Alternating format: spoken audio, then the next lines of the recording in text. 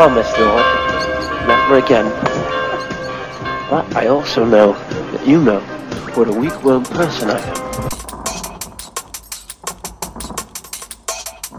Don't regret this, Lord. I'm a wonderful person.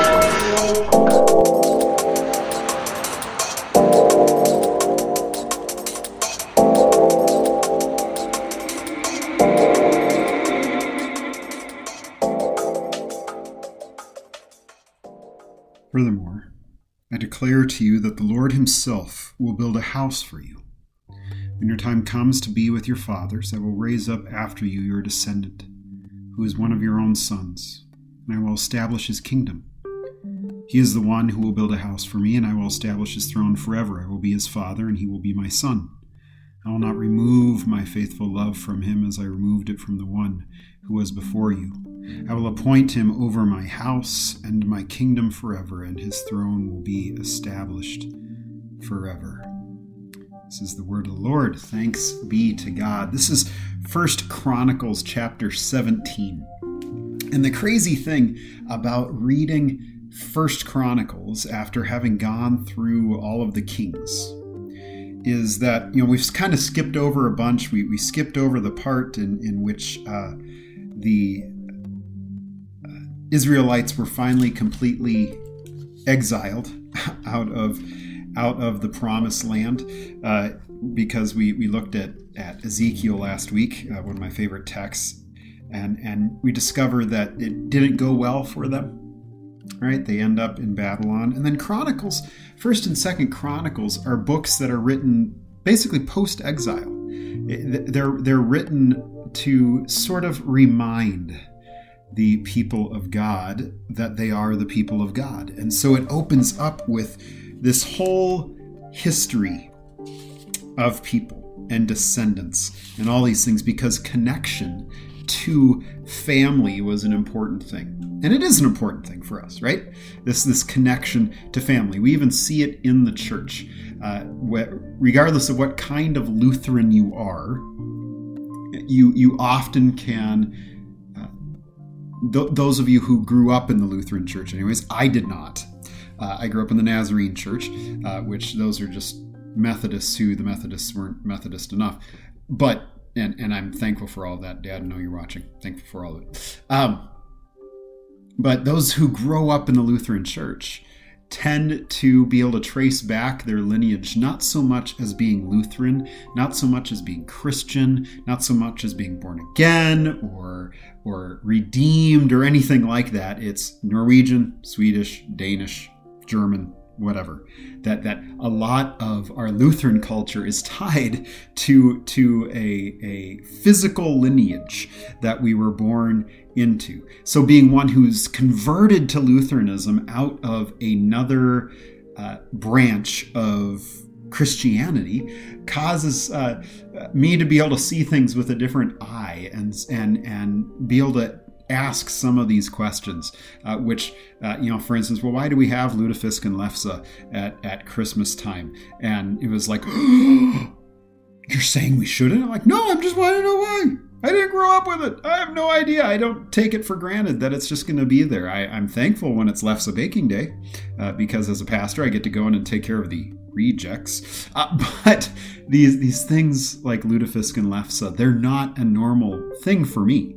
They were not things that I grew up with, although I grew up with tortillas, and lefse kind of like tortillas, except better. I've never made tacos with lefse, though, so that might be a new thing for this year. But these things that become cultural, that we hold on to just because of culture. And here in Chronicles, in part, there's this section that's dealing with who is truly part of the people of God. And so this question of lineage. Chronicles is very much tied to Ezra and Nehemiah, where being part of the people of God through lineage, through birth, having the blood was very important. It's part of the reason why when Paul later on talks about don't get caught up in all these genealogies and all this stuff when he's talking to Timothy.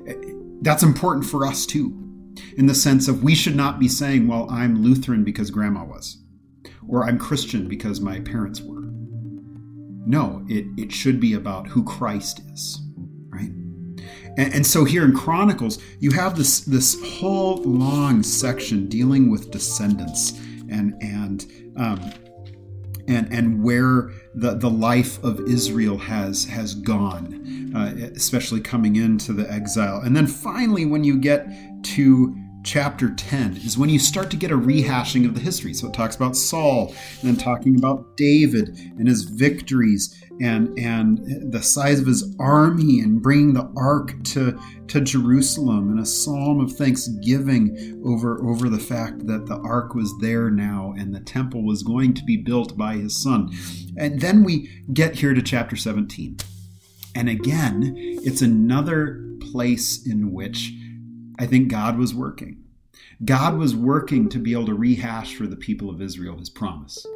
His promise that comes through David, that there will be a king that is going to come. And this king is going to do some important things. Because when you read this and you understand the history, this is being written post-exile. This is being written in which, yes, there is a sense that as we get a rehash of the life of Solomon, this sense that Solomon was the culmination of this promise to David. That here when we read that the Lord himself will build a house for you. When your time comes to be with your fathers, I will raise up after you your descendant, who is one of your own sons, and I will establish his kingdom.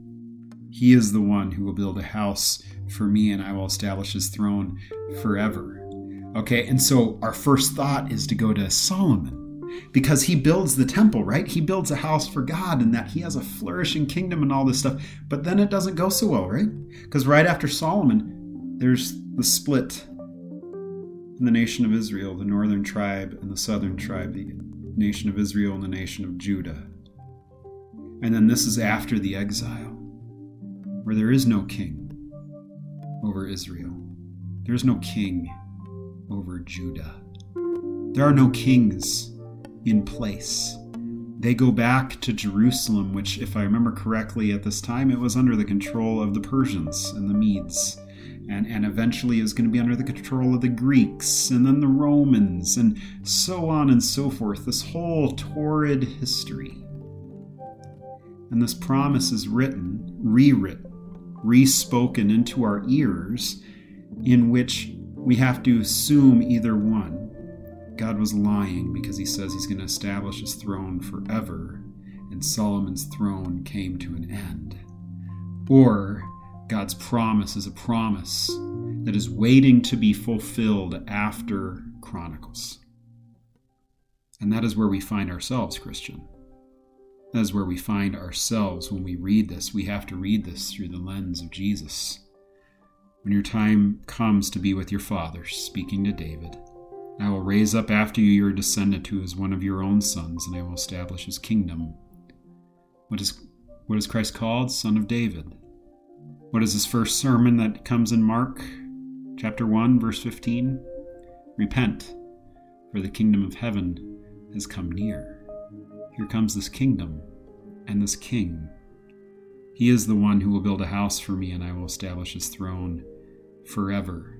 Christ becoming the temple. Tear down this temple, and in 3 days I will raise it up again, he says in John. He says, I will be his father, and he will be my son. God says to David, Jesus, Son of God, I will not remove my faithful love from him as I removed it from the one who was before you. I will appoint him over my house and my kingdom forever, and his throne will be established forever. God's faithful love residing on Christ, that it might be poured out to us. Even on the cross, God's faithful love was there. His faithful love being in the fact that he, Jesus Christ, is the embodiment of God in the world. God with skin on, God's sermon with flesh and bone, God's sermon con carne. God's faithful love was there because it was God giving of himself to you and being nailed to that cross for your sake. And it was his will being worked out in that way, as we talked about yesterday, that it is his will to bring you to faith, steadfastness in the word, that you might hold fast to him. That is God's good and gracious will.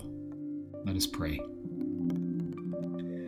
O God, whose will is done without our prayer, we pray that it may be done also by us, to this end frustrate and bring to nothing every evil counsel and purpose, such as the will of the devil, the world, and our own flesh, which would hinder the hallowing of your name and prevent the coming of your kingdom. Strengthen and keep us steadfast in your word and in faith even unto the end. Let this, your good and gracious will, be done. Amen. Well, church, go in peace. Serve the Lord. Tomorrow we'll have our song.